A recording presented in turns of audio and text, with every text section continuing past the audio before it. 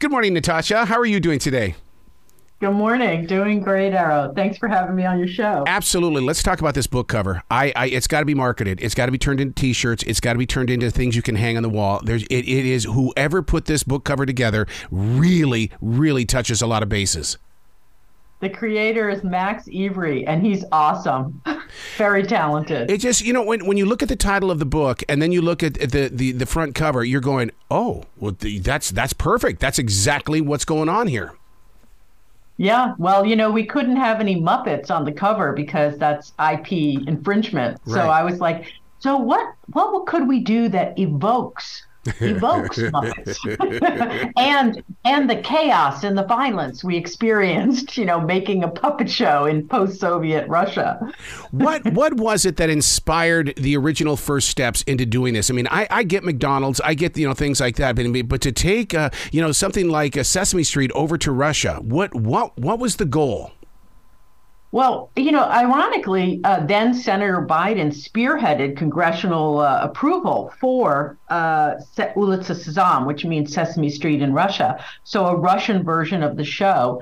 And initially, this came right after the Soviet Empire had collapsed. So 1992, it's a year after the empire imploded, and countries like former republics like Ukraine were breaking off, Armenia, Georgia, and becoming independent countries. And the idea was that the Muppets could really model idealistic values for post-Soviet, children, and provide the skills that children needed in order to thrive, in a more open society. Tolerance, inclusivity, freedom of expression. See, and that's what I got as a child when I was watching Sesame Street as it was. I totally grasped that, but it also involved creating new characters in Russia too, didn't it? Like the female Elmo, Zoe. Yeah, absolutely, and that's great that you remember. That was the first female Muppet that was created for the U.S. show, for Sesame Street show, and the Russians. We had to create 3 new original Muppets for Улица Sezam, and they were based on Russian folklore. They were very much the first, the body size Muppet, Zeliboba, is larger than Big Bird, and he's a tree spirit. So the idea for him came from Russian folklore of a character named Domovoy, which is the hearth and the home. He's a character that protects the hearth in the home. And his costume, the way he was constructed, he was built by Ed Christie, who was the designer at the Henson Studios in collaboration with the Russian creative team. And he has bits of moss and grass and twigs sewn into his costume so that he's at one with nature. And his character lives inside a 40-foot tree with a little post box on the front of the tree. So that's very Russian. And the other 2 characters were equally imaginative. I want one of those. I really did. Man, you just brought the kid out in me just like that. Mm-hmm. So you had to work one-on-one with the cultural effects then, because even with Big Bird and the Orthodox Church, that's an interesting way that you worked with the people, and it wasn't just this big gigantic American thing that was headed into another country. No, we had a team of there were only a couple of Americans on site in Moscow, and our creative team numbered about 400, and that included writers, producers, set designers, animators, filmmakers, puppeteers, actors. It was a tremendous team, which we pulled from the very top of, post-Soviet artistic society. We had Russians, Ukrainians, Armenians. Everybody was working together in Russia's largest TV station. And, we had enormous hope for what this show could do to change the way children think in the future.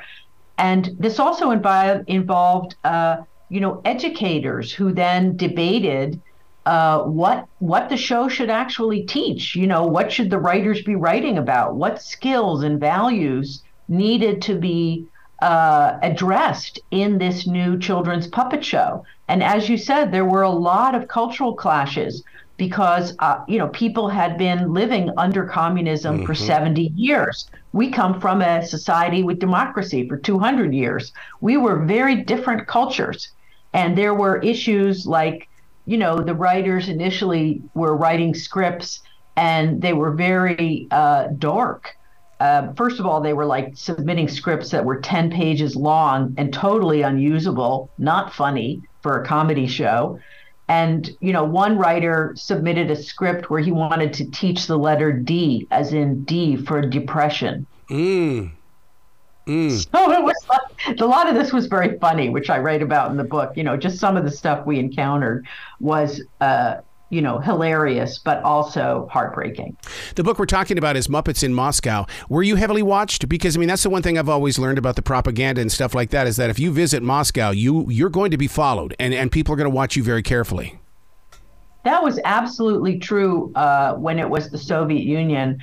And after the Soviet Union collapsed, there was not a lot of watching. I would say there was more complete chaos, that the central government, was falling apart. The president at the time was quite weak, which is why you had, all these rise of the oligarchs and the kleptocracy, which later led to everything that, Putin's rule encapsulated.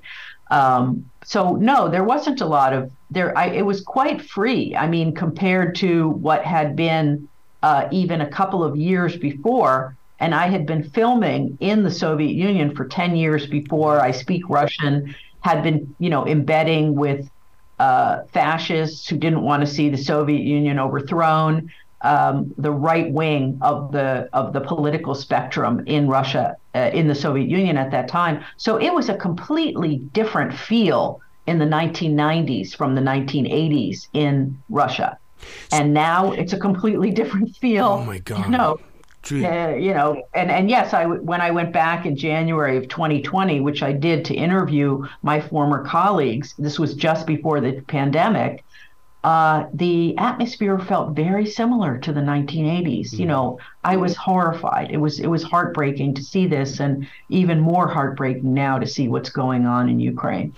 Can you imagine if you could put, the American version of Sesame Street in Russia now? Because it seems like everything I read, the people are lost. They're torn. They don't know what to think. They don't know what to do. And it's just, but it needs leadership in some way. And I think that it has to start with the young minds first. Well, yeah, it's impossible right now. Exactly. Our show aired in 1996, became a huge hit. And it ran for 10 years on Russia's two top TV stations. It was hugely popular, across 11 time zones. It was being broadcast into Georgia, Armenia, Ukraine. Look, Russia and Ukraine are at war now. This couldn't be a more different environment than what we experienced, 30 years ago. And yet, my feeling is that by writing about this story about the Muppets during this time period, it reveals a lot about Russian culture, the people, and history, and gives, reflects on important information that we need to understand today if we're ever going to get out of this. And as you say, wars do end, and we do hope there will be an opportunity to bring Sesame Street to Russia again. You have to have that kind of hope. I'll tell you, putting my mind inside the book and going through the different chapters and the paragraphs and things like that, I did think of, and I kept going, what year was this? What year was this? And then I compared it to where we stand now in 2022. There are actually young men and women who are on that battlefield right now that were affected by the Russian version of Sesame Street. And there's got to be morals and things that they hold that to this day that, they're going, no, I'm not going to do this because I learned a different way. I was talking to many of them on WhatsApp, my former colleagues, and I thought, oh, of course, they grew up on Ulitsa Sezam. But then I was thinking what you thought too. Like a couple seconds later, I was like, oh my God. And the Ukrainians who are fighting, for independence, they also grew up on our show. So I agree with you. I mean, it's Sesame Street's legacy. It's an amazing nonprofit company that, is still doing such great work around the world. In chapter number 5, you really put, first of all, I got to tell you, the way that you designed that chapter, the way that it started out, it's so incredibly beautiful. And then the phone call. I mean, I literally stopped and I had to breathe because everything was, it just led me right to that phone call. Oh, wow. Thank you. It was what an emotional moment, but at the same time, what a moment of realism. Yeah, I'm just trying to think of which you're talking about. The car blowing up. The car blowing up. Oh, okay. Yeah. I'm grabbing my book and looking. I'm like, which phone call? I'm like, there were so many phone calls. Either somebody was getting assassinated or whatever, But that particular phone call, was quite early on in the production process. Hence, chapter 5. And after negotiating a thrilling sponsor, a sponsor who could finance the Russian portion of the show, because although the U.S. government, USAID, was going to put some money in, all the funds had to be matched by Russian funding. So the Russians had skin in the game. That was the perspective. And we found a sponsor who agreed to commit financing to support the show, which was, incredible. It took months to get this meeting. And the meeting went very well. I was with my business colleague, Leonid Zagalski, and he's like imitating the Muppets, and dancing and singing, to pitch the show to this guy. And he finally agrees. And as we're doing the paperwork for the deal, his car is blown up. Yep. And he is severely burned, and he ends up going to London to get treatment. He survives, but that's the end of the deal. And of course, I get this phone call, and I'm just devastated, but also thinking, oh my God, I was in that car 3 weeks before the explosion. So it was it was a little too close for comfort. That was the first one. And there were, multiple situations after that where our broadcast partners, our Russian broadcast partners, were assassinated. These were great, great men who were trying to change Russia, bring press freedom to their country and create a better future for their country and for children using our show on the TV station. And, these people were murdered, one after the other. It was incredible. And, they were friends. They were people who I went to ask advice. They knew about Russian TV industry, and we were trying to navigate in that, really surreal environment. See, that's what I love about this book. It gives me the backstory. We all assume that because things are going great, that it must have been a great journey. And oh my God, let's celebrate. Let's have a victory. Let's play Kool and the Gang, celebration, things like that. But it's the backstory that, it embraces us in the now, but it also teaches the future. It's not going to be easy, but people have done this before you got here. Yeah. Yeah.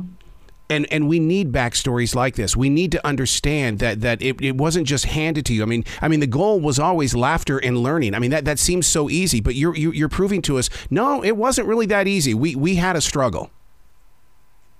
I think it's also, where we in America often expect that, countries will mirror us. And there, as you look at Latin America, you look at the Middle East, countries are different. They come from different places. They have different histories. And, the American assumption that you can, go in there and, change a country overnight or whatever you're trying to do is really naive. I mean, if we were very, very successful, and I mean, after this show aired, and became such a huge hit across the country, I had corporations like Coca-Cola call me and say, hey, we're trying to, penetrate the Russian market. And it's a huge market. And we saw how successful you were with Sesame Street. So, maybe you could come work for us. And I was like, nah, I don't think so. Selling sugary water drinks is not really where my heart is. I'm sorry. But, it was part of it was that our entire team was ready to listen, ready to collaborate and work together, and also compromise on in ways that were really important to respect people's cultures. That said, I'm saying this today in the context of what's happening in the midst of a war between Russia and Ukraine, and I'm very aware that it's a completely different environment right now.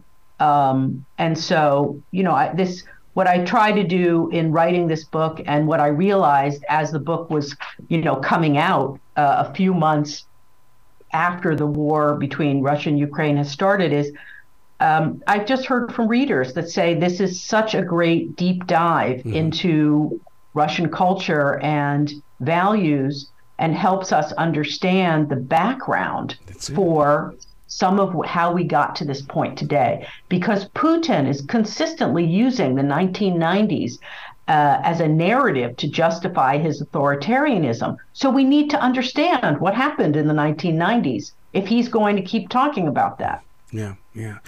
This is that journalist inside of you, the journalist who did the documentaries that were underground. I mean, you did so much before this moment. I mean, it's got to be how do you personally learn from that person that took those initial first steps? Because you're always the student. I'm still a student. Yeah. And always fascinated, now really fascinated by the Middle East, and always trying to learn. But the period that I was in the Soviet Union in the 1980s absolutely informed the creation of Sesame Street in Russia.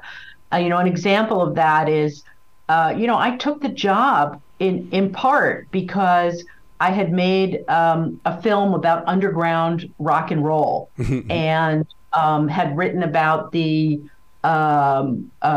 repression of the LGBTQ community in Russia.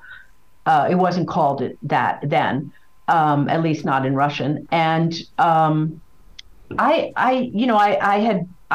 was very aware that if we did this show, if we created Sesame Street in Russia, that many of these people who had been persecuted, a lot of artists, animators, I could hire them. Yeah. I could hire them, and we could work together and make this, amazing show. And under communism, the Russian rock musicians, they couldn't work. They couldn't record their music. They couldn't sell their music. They were, the state owned the means of production, the studios.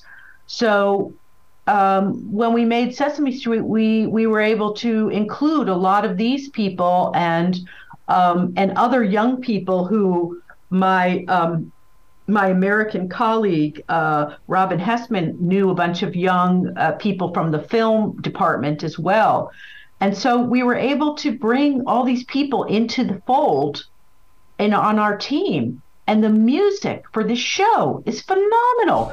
Even the American Sesame Street puppeteers and the producers from the American show were astounded at the artistry. I personally was not. I mean, look, the people wrote, these are the same people, Dostoevsky, Turgenev, Chekhov, Stravinsky, all these people. This is a great culturally rich nation who has given a number of, who has contributed greatly to world culture. Man, Natasha, you've got to come back to this show anytime in the future. I love your story. I love your heart, and you're still reaching forward. And we just got to keep talking sometime. I would love that. Absolutely love that. Excellent. Just contact me anytime, Arrow. It was a pleasure speaking with you. Well, you be brilliant today, okay? Thank you. And I wish you a happy holidays.